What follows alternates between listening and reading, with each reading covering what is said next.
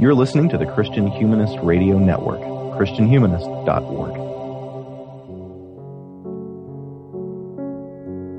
If there is a thinker who increasingly defines the mainstream thought of the 21st century, it is the 19th century philosopher Friedrich Nietzsche. In an age when nobody believes in anything except their own authenticity, Nietzsche is the philosopher who challenges us all to live authentically in the here and now. C. Ivan Spencer writes in his recent book, Tweetable Nietzsche, that when we are still living, then you must value this life for exactly what it is, not for what it might lead to. If you value this life in itself, not an afterlife, then you will be authentically joyful. If you want to relive any joyful moment, you must embrace every moment. You will courageously pursue an earthly life fully tilted towards passionate living. When asked if you would do it all over again, you will emphatically proclaim, yes, eternally. My name is Coyle Neal, and I am an assistant professor of political science at Southwest Baptist University in Bolivar, Missouri. Joining me today to talk about Nietzsche is C. Ivan Spencer. Dr. Spencer is professor of history and philosophy at Southeastern Seminary in Wake Forest, North Carolina, where he lives with his wife and attends church at Bayleaf Baptist Church. He has his BA and MA from Criswell College and his PhD in the humanities from the University of Texas in Arlington. Dr. Spencer teaches the History of Ideas curriculum at Southeastern Seminary. Dr. Spencer, thank you for joining us today. Well, thank you, Coyle. It's my pleasure to be with you today. Now I have two introductory questions based on just the title of Tweetable Nietzsche. First, I always heard growing up that Nietzsche was the guy that nice young Christians go to college and read and become atheists. Are you saying he's really not so bad? Well, not exactly, but it is true that, he has misled or led astray quite a few people. And so, no, I wouldn't say my overall intention is to say that he's not so bad, but more to show how contemporary culture that we're in is derivative, in part, from his thought. And I think that's one of the interesting sort of streams of thought in your book as you walk through the various ideas that Nietzsche gives us. I don't think that most people in our contemporary culture are out there reading Nietzsche, and yet he is clearly tapping into what's going on in the modern world. How do you think that's happened? Well, there have been so many people influenced by him, very influential people, cultural elites in the educational world, intellectual elites, and others who have incorporated his thought, and then it has found its way into our culture through their influence. For example, though now postmodernism is definitely a waning movement, the whole postmodern movement for some 30 or 40 years had a heavy sway on universities and various departments in the universities, some more than others. But Nietzsche was the precursor to postmodern culture, and he was almost kind of like their prophet in the way he emphasized that there are no facts, there is no truth, there's only interpretation, and there's only the spin that powerful people put on things. So anyway, the postmodern movement took a lot of Nietzschean concepts and ideas and repackaged them, if you will. They filtered into all types of disciplines within the university, and that has influenced the past 30 or 40 years of our culture. And so you're right, not the average Joe is not out there reading Nietzsche much. Sure, a few people that might get introduced to him in college. But it's like Marx. Very few people read Marx, but billions of people's lives have been deeply impacted by his thought. And it's the same with Nietzsche. Right, sort of a trickle-down academics working its way through the population. Yeah. And I guess another question, just on the title, sort of my immediate reaction to the title "Tweetable Nietzsche" was, gosh, this guy is cheating because Nietzsche is already written in tweets. So can you explain and defend your method in the book? Now, I should say, having read the book, it's a great book, and I encourage all of our listeners to go out and read it. But can you talk a little bit about what you're doing by making Nietzsche even more tweetable? Thank you. Yes, the thought occurred to me some years back. I mentioned it a little bit in the book, how I came up with the concept. But I've been reading Nietzsche for the past 25 years or more, and he has all these little pithy sayings. He's a philosopher who writes in little maxims and quips and quotes and stuff. And a lot of what he says just has this short kind of brevity to it that makes it bite all the more. And one day it occurred to me, it's like, if he was alive today, he would be tweeting this. These are tweets. Sure. And I said, tweetable Nietzsche. And so the idea kind of stuck in my mind that there are other people that would fit this as well, like Blaise Pascal. But the idea kind of stuck in my mind that that'd be a great way to write a book, take some of his tweetable ideas as a way to illustrate his entire worldview, naturalism, which has deep influence upon our world today. So it just seemed like we're in an age where the soundbite, the tweet, has become more and more influential. It's about all you get to say sometimes is a tweet. And so that's where the idea was born. And can you maybe talk a little bit about Nietzsche's method? Because he does write in either aphorisms or at least fairly short segments. And it's something that, my students sort of love and hate at the same time, right? They like it because it's very easy to read these short paragraphs that are often some form of extreme statement. But when you're trying to figure out what his overall project is, that can be more of a challenge. So can you talk maybe a little bit about how we're supposed to be tying those aphorisms together, if we are at all? Yeah, trying to systematize Nietzsche is difficult because he didn't want to be systematized, and he intentionally avoided it. He did not like grand systems of thought, say like Kant or Hegel or Plato, these grand speculative philosophers who come up with a kind of all-encompassing type of system, or what postmodernists call a meta-narrative. And he did not want to be boxed in by a system. He felt that once you systematize things, you begin to become dishonest, because now you force things to fit your system. And so he wanted to avoid that, and I think he probably saw that more in Hegel and in Kant than anyone. Of course, two recent, very influential philosophers who had written in his own mother tongue, German, right, who were deeply systematic, or vastly so.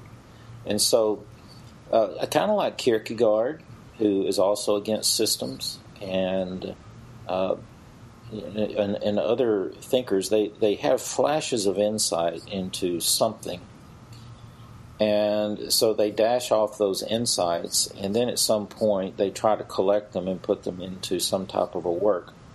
And so you're right, he does come across with a lot of aphorisms in short paragraphs. Sometimes you might see 2 or 3 pages where he will delve into some topic that he has explored. But he's, by and large, very difficult to systematize. And so in this book, what I've attempted to do is not artificially impose any system on him, but just kind of like, okay, what does this guy look at when he's looking at knowledge? What does he think about knowledge, or what we might traditionally call epistemology? And what does he think about morality? I'd say half of everything that he wrote concerns morality, ethics, and so forth. And so he has an awful lot to say about that. So I try to have a chapter on these different main traditional type of concerns, like epistemology or morality or human nature, or things like that. Now, one of the one of the challenges that we often hear, maybe from some of the more informed Christian readers, but at least from the academic critics of Nietzsche, is that he is an inspiration for National Socialism. Can you speak to that at all? Yes. Well, it's like I said in the book, that Nazis loved Nietzsche, but Nietzsche didn't love Nazis. Okay? They, primarily through the work of his sister, who was a Nazi, and her husband was a Nazi, they sought to get his ideas injected into and accepted by that National Socialistic program there in Germany, and they were largely successful. Nietzsche became almost mythical in his influence in Germany in the early part of the 20th century, and had a kind of, beyond legend. He almost became like a myth, and inspired many of the German youth during those dark decades. But last 10 years of his life, he was oblivious to what was going on because he was in a state of insanity. And then, after he dies in 1900, the war doesn't start for another 14 years, the First World War. During that run-up to that war, Nietzsche's status, like I said, became mythical. And a lot of what he wrote almost became like a kind of prophetic voice for this rising nationalism. And that pretty much went on all the way up until World War II. In fact, his sister Elizabeth, not only promoting his ideas, developed at least an association with Hitler, and invited Hitler to come to the Nietzschean archives that she had set up. And Hitler would occasionally visit the archives. I don't know whether to read or to get some of Nietzsche's ideas or whatever, but it was kind of a shrine that was set up. And there is a famous picture of Hitler doing homage or showing homage to Nietzsche's bust there that was set up in the shrine. So the Nazis, of course, were looking for all kinds of ways to propagandize, and were not afraid to use almost anything to promote their political agenda. And many of Nietzsche's ideas did lend themselves to the kind of ideas that they were going to promote, like a super race and a Superman, the Overman.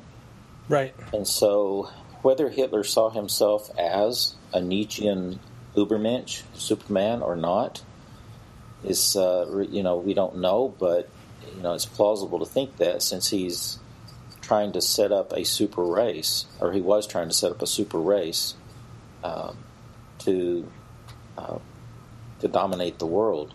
And so Nietzsche's ideas were kind of dangerous, and so though I don't think he would have directly approved, nevertheless, ideas have consequences, and those ideas were easily co-opted and used for that agenda.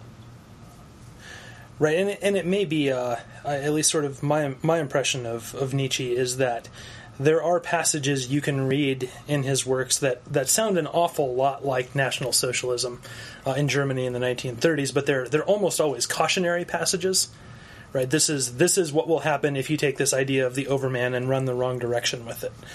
So it's sort of the equivalent of reading, Plato's Republic and reading about the tyrant and thinking, man, Plato is responsible for all awful political leaders. Like you completely missed the point, right? Yeah. So if speaking sort of of this meta narrative that Nietzsche would be against, but that if it exists, it is not National Socialism. The three sort of common things that we hear are going to be the Overman, of course, the will to power, and eternal return, with maybe some nod to beyond good and evil as a Nietzschean phrase as well. Are these well, first we should ask, what are these things, and are they maybe the meta-narrative, or even then are we systematizing too much for Nietzsche? Well, I mean, I think it's safe to say, he's a full-blown atheistic naturalist. But he doesn't sound exactly like what we hear today from philosophical naturalists, okay? But he is taking his idea that there is no God to its conclusions, natural conclusions, and he sees that this does leave him in a kind of a state of nihilism. But nihilism is very hard to live out. It's very difficult to sustain nihilism, and he doesn't like nihilism. He really doesn't, even though he's usually considered to be a nihilist. And so he wants to get beyond that. And so this is the existentialist phase, or the kind of the beginning of the existentialist atheistic thought, or atheistic existentialism, I should say. An attempt to climb out of that dark hole of nihilism and create meaning and significance by sheer tenacity of will.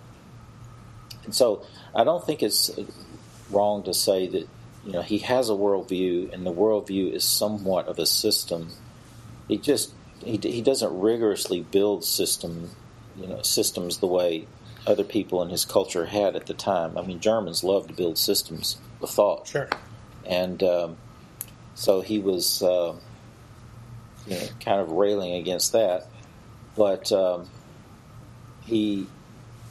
yes, those concepts that you mentioned, will to power, the Übermensch, the Overman, the eternal return, and then his ideas on morality, which he called the transvaluation of values.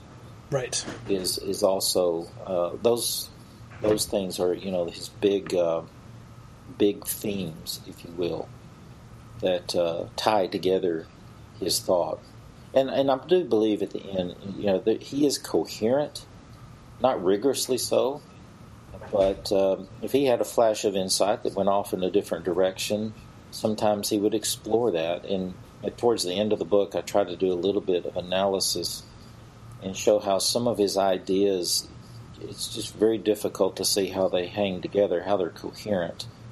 But anyway, we can explore each of those ideas if you would like. The will to power is, of course, one of his original ideas, just like the Übermensch is one of his original ideas, and the eternal return. And they all kind of fit together, and so they are coherent, at least. But he's saying that will to power, really, once we have dissolved morality, there is no morality, there is no good and evil anymore. So he wrote that word, beyond good and evil, to explain how we are essentially beyond the concepts of good and evil now. Why? Well, because God is dead. So if God is dead, that you really have to start there. So what he means by saying God is dead is really that as a cultural concept that ties your culture together, God is no longer functioning that way. The way I illustrate it to my students is that I ask them, do they know anyone that believes in Zeus? And they say no. I said, have you ever prayed to Zeus? They say no. I said, do you believe Zeus ever existed? They say no. And I said, yeah, you're right. Zeus is dead. No one believes he ever existed. No one prays to him anymore. He's no longer the hub of a civilization. Right, so it's not that there was a God and now there's not. It's that our belief about him has moved on. Exactly. Now, see, he lives in a post-Darwin age. I mean, he was a young man when Darwin's ideas first came out. He's been exposed to materialistic ideas in German universities as a young man, and he's accepted that. And he believes that the whole concept of God is now dead, much the way the idea of Zeus is dead. God never existed, but God is no longer the source of values. Because he's no longer the source of values, whether for truth or for morality, everything that went with God has got to go too. At one point he says you ripped the rug right out from underneath the feet of all the values that were tied to God. And so now that we're in a state where there is no ultimate good, there is no transcendent source for good and evil, one really has to engage in the project of transvaluation of values. Create your own values. And this is where will to power comes into play. So will to power comes down to who has the tenacity, who has the sheer tenacity of will to impose values on others. And he hoped that someone would come along who was the Übermensch, the Superman, who would be able to do this. And this person has the fortitude to impose his own values, create his own values, and impose them on everyone. And so, if God is gone, it's okay for the strong to prey on the weak. All those Christian values about protecting the weak and about equality and so forth get washed away by the stark reality that is that we're in a kind of a survival of the fittest type of situation where the fittest need to prey on the weak and to become strong. It's always interesting to read those passages with students. You rarely have students, much like the Philosopher King passage in Plato. You always have the students who think, oh yes, if this is true, then I am the Übermensch, or I am the Philosopher King. You never have students, or I suppose faculty, who think, I am one of the herd. The Philosopher Kings and the Übermensch are few and far between, and just statistically, the odds are I'm not one of them. There's something I think appealing about that, as long as you're thinking of yourself as the hunter or the predator or the overman or Übermensch or what have you. Yeah, it sounds good until somebody else has more power than you and right. subjugates you. But yeah, I think you're right. No one wants to think of themselves as being anything other than the one who triumphs and overcomes everything. So those concepts, will to power. Now, the eternal return is one that is it really can make your mind zone out. I mean, it's the idea, the way he presents it, is that eternity is in a giant feedback loop. The whole world, the whole cosmos will come back around to the very state it is right now. And so he describes it as an hourglass that will be turned over and over and over and over again. And every time, your life, like a grain of sand in that hourglass, will pass through. And so your life will recur over and over again. And so perhaps it is a kind of belief or mechanism to live authentically, to try to reflect on your life and about how you would want to live and whether you would want to live this again. But he also possibly meant it in a ontological way, that this really is the way things are, and you really are going to live over and over again. Right. And so love your fate, he said, amor fati, means to love your fate.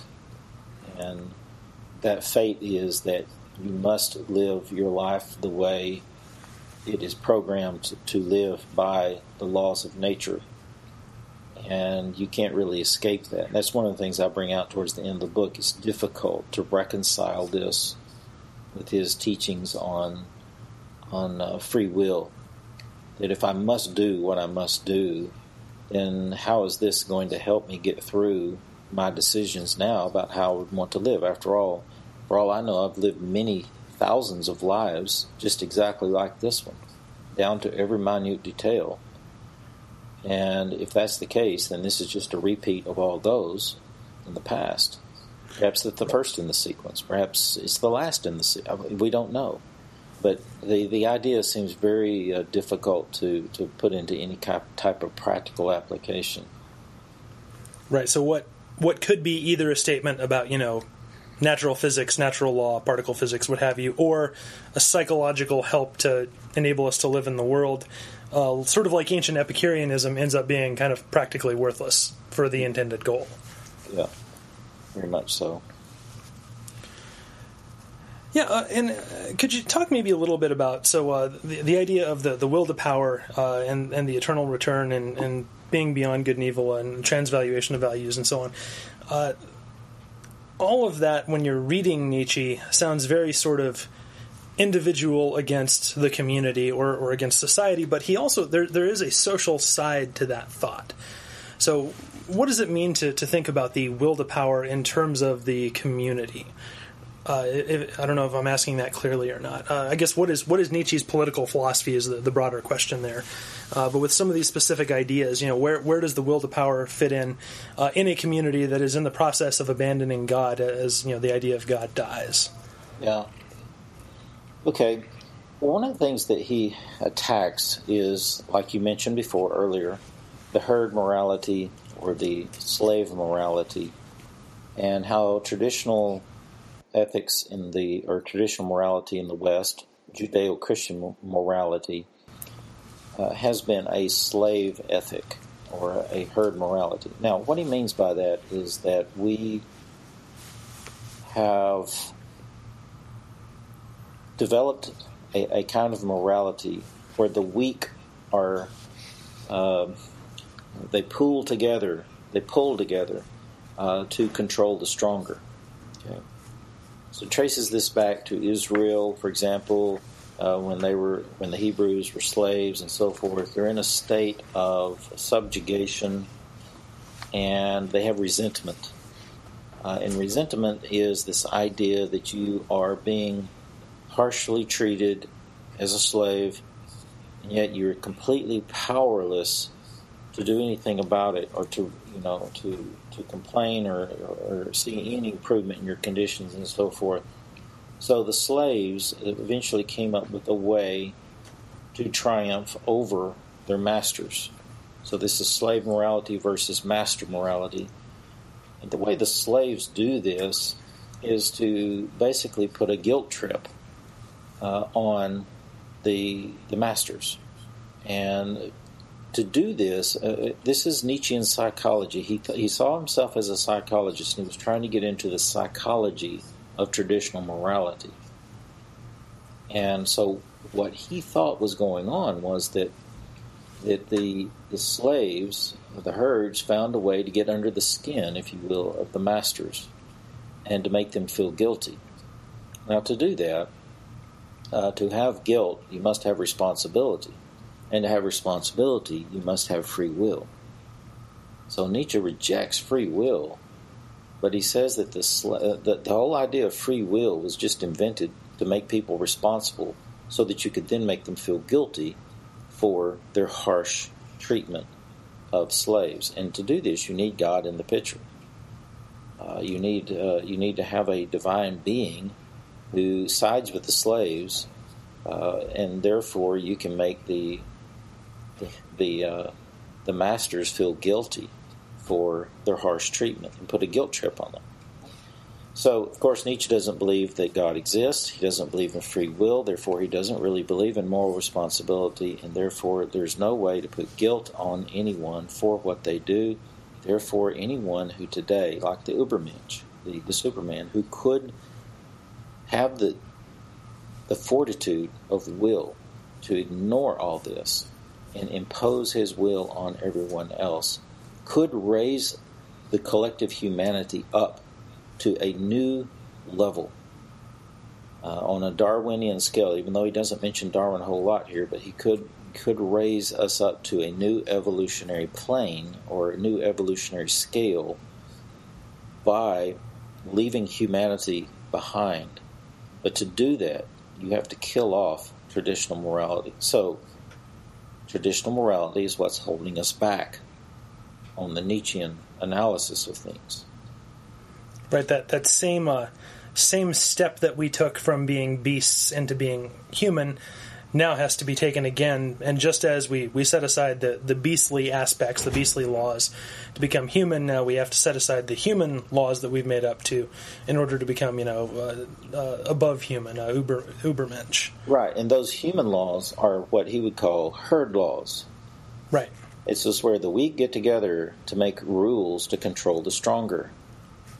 It's not unlike, you've mentioned Plato in the Republic several times, like Thrasymachus and Polemarchus back in the Republic, making similar type arguments.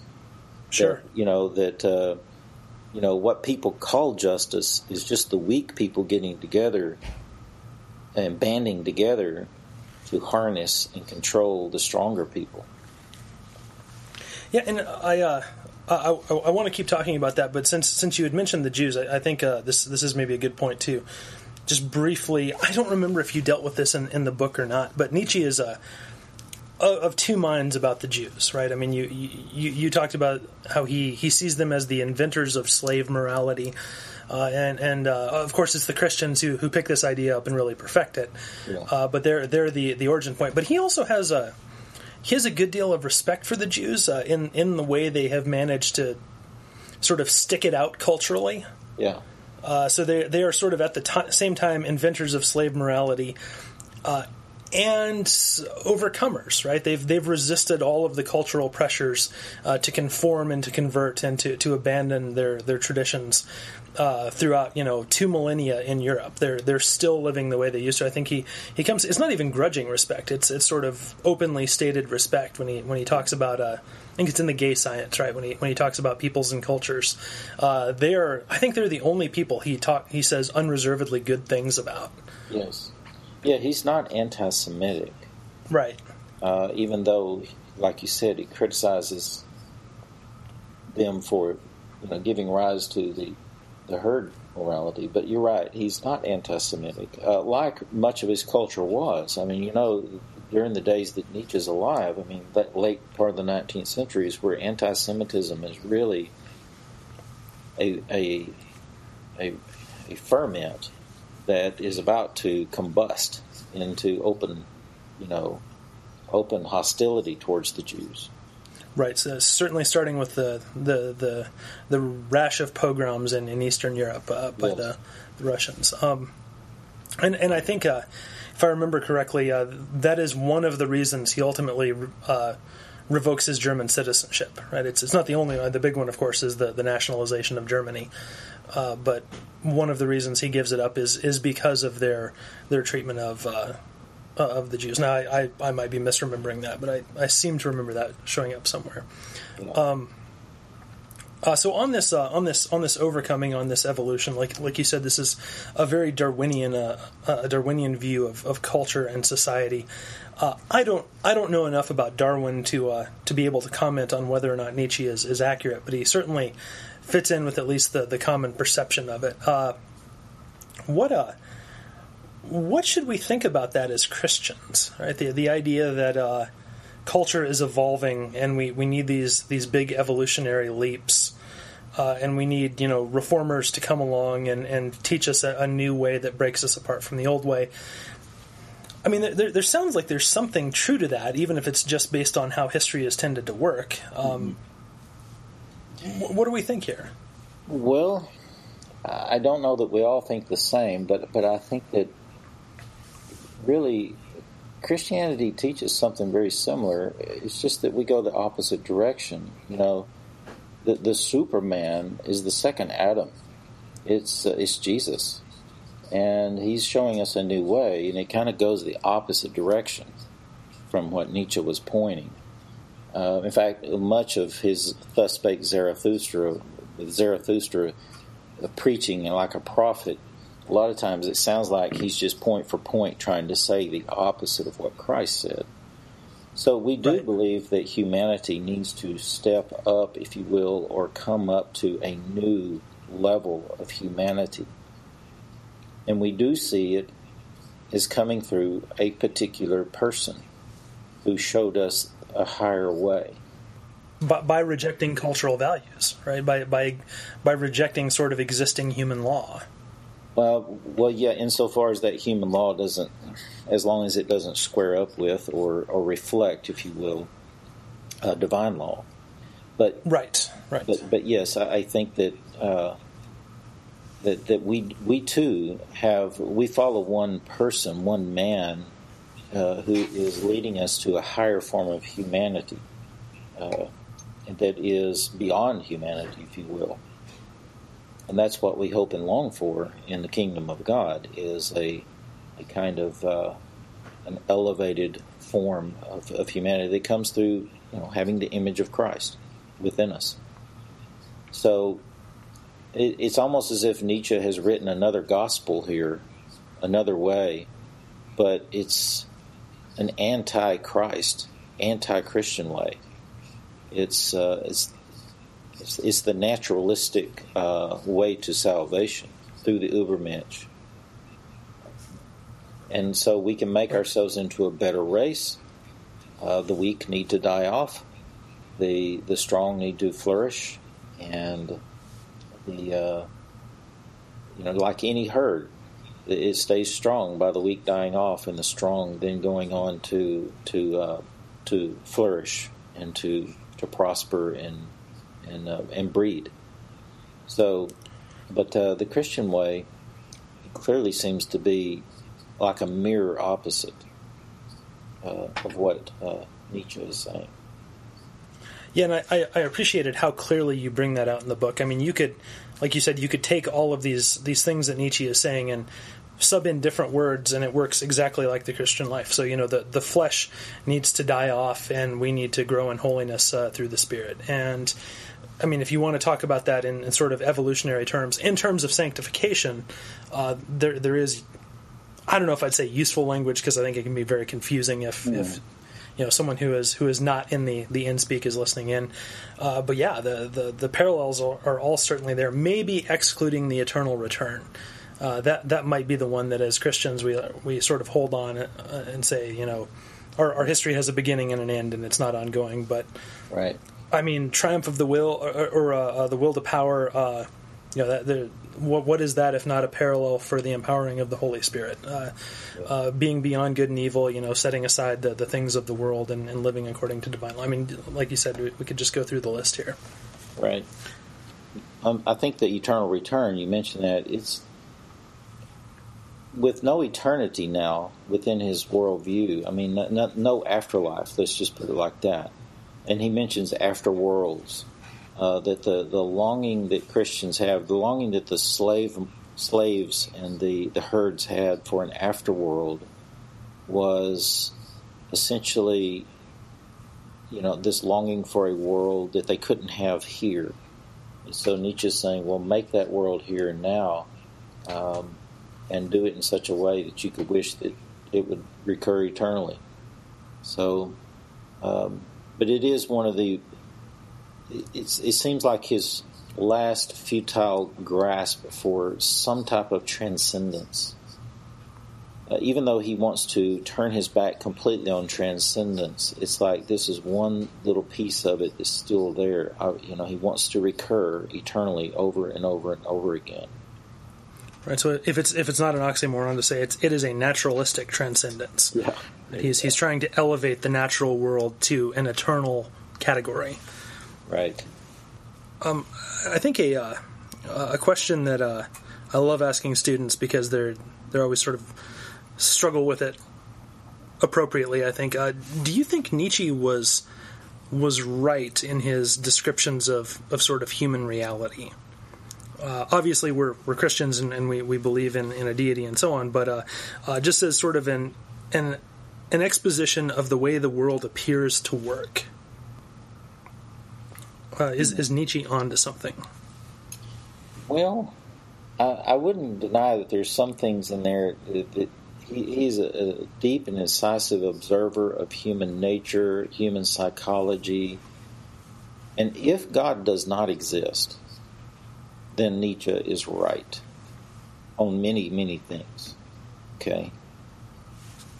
But he does not really go into evaluating whether God exists or not. He just prophetically announces that God is dead. This is my starting point. we've killed God, God is dead, and now that we know that God no longer exists, starting from that atheistic assumption, here's what follows. Okay, and that's where some of the contemporary atheists, like the new atheists, the Four Horsemen, the new atheists, Dawkins, Dennett, Harris, and Hitchens. I think that's where some of them, that they distance themselves from Nietzsche. You don't hear them often referring to Nietzsche or quoting him or anything. And it's because they want to believe, well, of course, that God is dead, there is no God, but they want to hold on to the values, the Christian values, that that there is an objective right and wrong, that one can live a upright moral life and so forth as a thoroughgoing atheist. But they kind of distance themselves from him because he takes atheism to its logical conclusions. And it's like, okay, look, if we're going to be really atheists here, let's be honest, it takes us to nihilism. But that's very uncomfortable. It's just really hard to camp out in that black hole, that abyss. So I'm going to climb out of here by making my own values. If there is no God, then I can create my own values by will to power. Right. And so they don't go there nowadays. They don't paint that picture. They don't acknowledge that atheism, naturalism takes you to nihilism. What they want to say is you can be an atheist, a full-blown naturalist, and in good faith still maintain that there's objective morality. Well, and the new atheists, they would argue that they would argue for objective morality on the basis of reason, and Nietzsche in some ways is an anti-rationalist. I don't want to push that phrase too hard, but you talked earlier, and you end your book by pointing out some of the inconsistencies in his thought, and I think that he would cheerfully agree with you, and he would say, yeah, that's just a reflection of what life is like. Life is not, because there is no God, life is not dominated by reason and rationality. Yeah. And I think that's one of the places where the new atheists are going to want to push back, because like you said, they want to keep all of the implications of there being a rational universe, things like morality and natural law and so on, but they don't want there to be a source for that rationality. Right. No, that said, I have not read much of the new atheists, and tend to prefer Nietzsche to most of their writings anyway. Yeah. I think that's true. They do want to make religion their brand, and hold that they are rational, and anyone who believes in God is irrational. And Nietzsche is not. I think you're right. He's not excessively rationalistic, and much like Kierkegaard, or having a similarity there to Kierkegaard in that respect. And that, if things lead to contradictions, then so be it. This is just the way, this is part of the human situation. But you're right, the new atheists want to have their cake and eat it too on this. Right. So that's one of the things I try to bring out in the very last chapter on contemporary naturalism, even though many of these contemporary arguments coming out of naturalism are not things that Nietzsche would have known. They're still within the naturalistic worldview, like he is. Right. So the last chapter is not explicitly about him; it's more about contemporary naturalism and some insights there on that. Now you mentioned Kierkegaard several times, and I think that's appropriate. Can you talk a little bit about the relationship between Kierkegaard and Nietzsche? Obviously not in any personal sense, but the similarities, differences between their writings. Well, obviously, Kierkegaard is a thoroughgoing Christian, and his views. I mean, first of all, I think Nietzsche was aware of Kierkegaard, but I don't know that he had ever actually read any of Kierkegaard, because they were contemporaries, and at least for some period of time. And I couldn't say that the influence went the other way either. I don't think that Nietzsche had any impact on Kierkegaard, but they're both working against Enlightenment rationalism in some way. And so, of course, Kierkegaard famously trying to attack and respond to Hegelian rationalism. So, but Kierkegaard's still a thoroughgoing Christian. Some would say fideistic in his approach to the Christian faith. They're both existentialists, but the existentialist urge that they each have, I think, has a different source altogether. For Nietzsche, it's an attempt to escape nihilism, a nihilism that he saw naturalism naturally that it led to. Whereas Kierkegaard, the existentialist urge there, or leap, is one that must be made to have true faith and reliance upon God in the face of an absurd world. So, that would make an interesting comparative study, similarities and differences between the two. But yeah, there's not much of an organic link between the two, other than just some parallels in thought.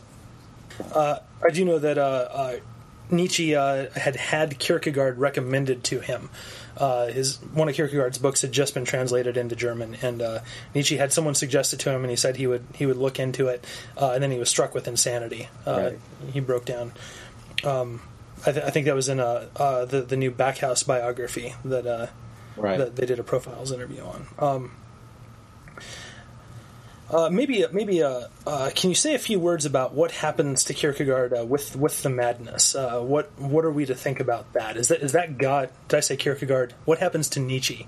Can you say a few words about what happens to Nietzsche in terms of his madness? Is that God punishing him for his atheism? How are we supposed to think through that as Christians? Well, I wouldn't want to be presumptuous and say that God just reached down and struck him with the madness, but that's also possible. So, he seemed to have struggled all through his life with a lot of illnesses that go way back to his youth.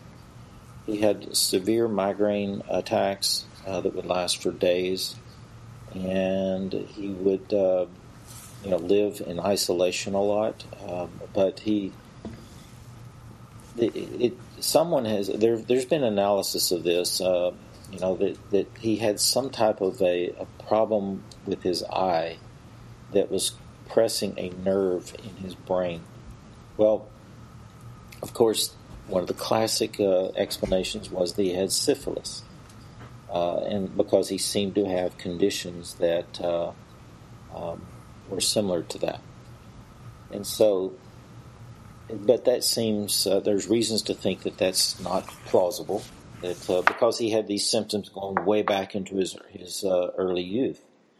And so, anyway, he struggles with this throughout his life, and obviously these severe bouts of pain and struggle are something that figure deeply into his philosophy in terms of his outlook on life and so forth.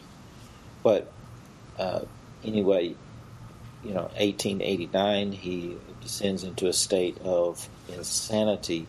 He saw a cart horse being whipped in Turin, and had a lot of compassion for the horse and went over to hug the horse and collapsed in a state of insanity. And he might come in and out of states of sanity, but eventually his friends took measures to have him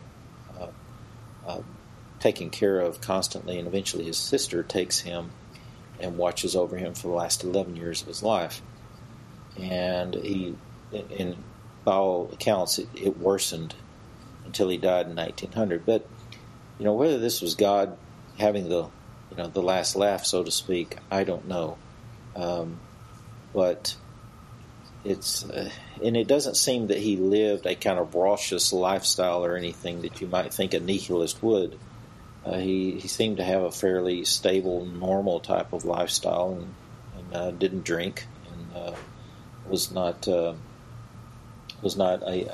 kind of wild partier or anything like that. In fact, he was a very astute student. As you know, he became a professor at the age of 24 in a German university, which in any age is extremely rare. And so he was extraordinarily intelligent and insightful and studious. So what actually caused him to, it's one of those great mysteries, what caused him to descend into this state of insanity. We don't know. We don't have a way to diagnose that from here, unfortunately. Right. I thought about asking you about his professorial days, but I once had to review a book of essays about Kierkegaard as a philologist. Yeah. And having read all of those essays, my conclusion was that basically that period of his life is best ignored. It was just incredibly dull. His academic work, not his philosophical stuff, but his contributions to philology are just mind-numbing. Yeah, he did not really enjoy being a professor, it seems. He did that for about 10 years and wanted to eventually, he just kind of checked out and kind of became a wandering type of hermetic scholar and philosopher and thinker. He still had, met with people and, enjoyed society of friends and so forth, but he would often go to sanatoriums and other places, spas, and places where he could try to get some relief from his symptoms. But yeah, he didn't enjoy academia very much, and really did not enjoy, the discipline that he taught that much as either. And academia didn't care for him either. His Birth of Tragedy, right, was one of the ones that he'd published while he was a professor, and the philologists were just underwhelmed by it because it was a work of philosophy, and philosophers were underwhelmed by it because it was written by a philologist. Yeah, can't win situation there. Right. Yeah. Right. And it's kind of interesting too. Is like up until 1889, all throughout these years, he's writing these works, especially in the 1880s. He's writing so many books. Of course, after Birth of Tragedy, he writes Thus Spake Zarathustra, and then Beyond Good and Evil, and Twilight of Idols, and Human All Too Human. And so he's writing all these different works, and none of them really sell. He gets no notoriety. They go completely unnoticed. And right before he collapses into insanity, there was a brief little whiff of getting some notice. But as soon as he descended in that state of insanity, his popularity just went ballistic. And so he never got to enjoy it. He never probably even knew about it. Right. And so by the time he died, like I said, he was a mythical figure in German culture, which is just really strange, Sure. That, that things would turn out that way. Well, just as we're drawing near to our time for the interview, a couple of quick questions for you. If someone wants to start reading Nietzsche, which of his work should they pick up first? What's a sort of loose order that they might go through? Right. Well, perhaps the most accessible work, if you just want to get into the heart of some of his the ideas that they're his most the meatiest, or they have the most content to them, would be Beyond Good and Evil. For years we would read that, and like you said, that it's aphoristic, so some of the readings are very short, but it doesn't seem to all completely just fit together. It doesn't read like a normal type of book where everything just kind of fits together. Now, if you like more of the artistic side, Thus Spake Zarathustra is usually considered his magnum opus because it was a work of art. It was, a vast piece of poetry, and it has a narrative type of story to it, where Zarathustra is this prophet who comes down and begins to preach all of these doctrines, the eternal return, the overman, and so forth and so on. That one is a little more poetic, but Beyond Good and Evil, a little more straightforward in its philosophy. If you're more interested in his his ideas on morality, transvaluation of values, the genealogy of morals. His Antichrist, if you really want to see just a full-out, all attack, frontal attack on Christianity, is the Antichrist is the place to go for that. Ecce Homo, which is his autobiography, which was published long after he died, but written before he died, obviously. Ecce Homo, Behold the Man, is sometimes just quite outlandish and almost laughable, but what he does in there is he goes through and he talks about each of his works, why he wrote them, how he came up with his ideas, and so forth. Now, the work Will to Power was one that was compiled by his sister from a bunch of scraps and notes. Nietzsche was wanting to write kind of his what he considered his magnum opus was Will to Power, but he descended into insanity before it happened. So she took all those notes and redacted them and put them into the book known as Will to Power. And so it's not known just exactly how much of Elizabeth is there and how much of Nietzsche is there. And so we don't know how reliable that text is. So those are, just a brief overview. There are many other works that he wrote. But anyway, if you just want to pick up Nietzsche and read him today, I would suggest you pick up either Beyond Good and Evil or Thus Spake Zarathustra. And if listeners want to read beyond Nietzsche or about Nietzsche, other than Tweetable Nietzsche, which is actually a place where I would encourage people to start, what other secondary sources would you point them towards? Well, if they want a biography, Hollingsworth's biography is good. Just delves into his life and in a straightforward way. Lots of very interesting, very well written, I would say. As just a straightforward biography. When it gets into some of his, analyzing some of his ideas, their whole works on his politics, their whole works on, his morality, different concepts and so forth. And many of these can get very deep and philosophical. There are various other introductory level works out there. Like one that I particularly enjoyed, though, was Eric Heller's work, The Importance of Nietzsche.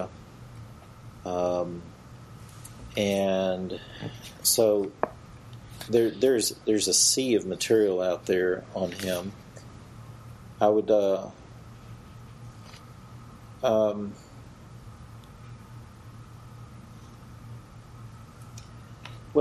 The American Nietzsche is a pretty interesting study of the impact of Friedrich Nietzsche on American culture. That one I found to be quite enlightening, just because there's a ton of research on how his philosophy has made inroads into the American intelligentsia and American culture. Also, Stephen Ansheim's work, A Nietzsche Legacy in Germany from 1890 to 1990, a 100-year period, is quite enlightening because it shows us, again, not just the deep impact on Nietzsche here, but on the German culture, starting right about the time that he descended into a state of insanity. So that's a particularly insightful work. Okay. And it is our practice here on Christian Humanist Profiles to let the author have the last word. So you can say anything to our listeners that you think they need to hear, particularly if it's about Nietzsche, but of course it can be anything you like. Well, first of all, I'd like to say thank you for having me on the Christian Humanist. And it's been a pleasure being with you, Dr. Neal. And you've been very kind a host. I would encourage the listeners to explore not just Nietzsche, but perhaps the tweetable Nietzsche, and to begin to explore his impact upon our culture, because it's a quiet influence for the most part. The common man doesn't read Nietzsche, just like the common man doesn't read Marx or Freud or any of the other Kant or other deep thinkers, but their ideas have deep, deep consequences that just keep on resounding and rolling on. The ramifications keep on rippling out. And we can see this transvaluation of values project going on in our culture, where each individual kind of becomes the center of values creation. And so I've found studying his works to be particularly enlightening for understanding our culture today. And I would encourage you to explore it a little bit more. Thank you again, Dr. Spencer, for joining us on Christian Humanist Profiles. And thank you, listeners, for joining us as well. If you have comments or questions, please feel free to post them on the show notes at christianhumanist.com. Send an email to thechristianhumanist@gmail.com or comment on the Facebook page. Be sure to pick up a copy of Tweetable Nietzsche from Zondervan. Christian Humanist Profiles is a program on the Christian Humanist Radio Network. Our press liaison is Kristen Filippic. Our audio editor is Britt Stack. Be listening for the next episode of Christian Humanist Profiles.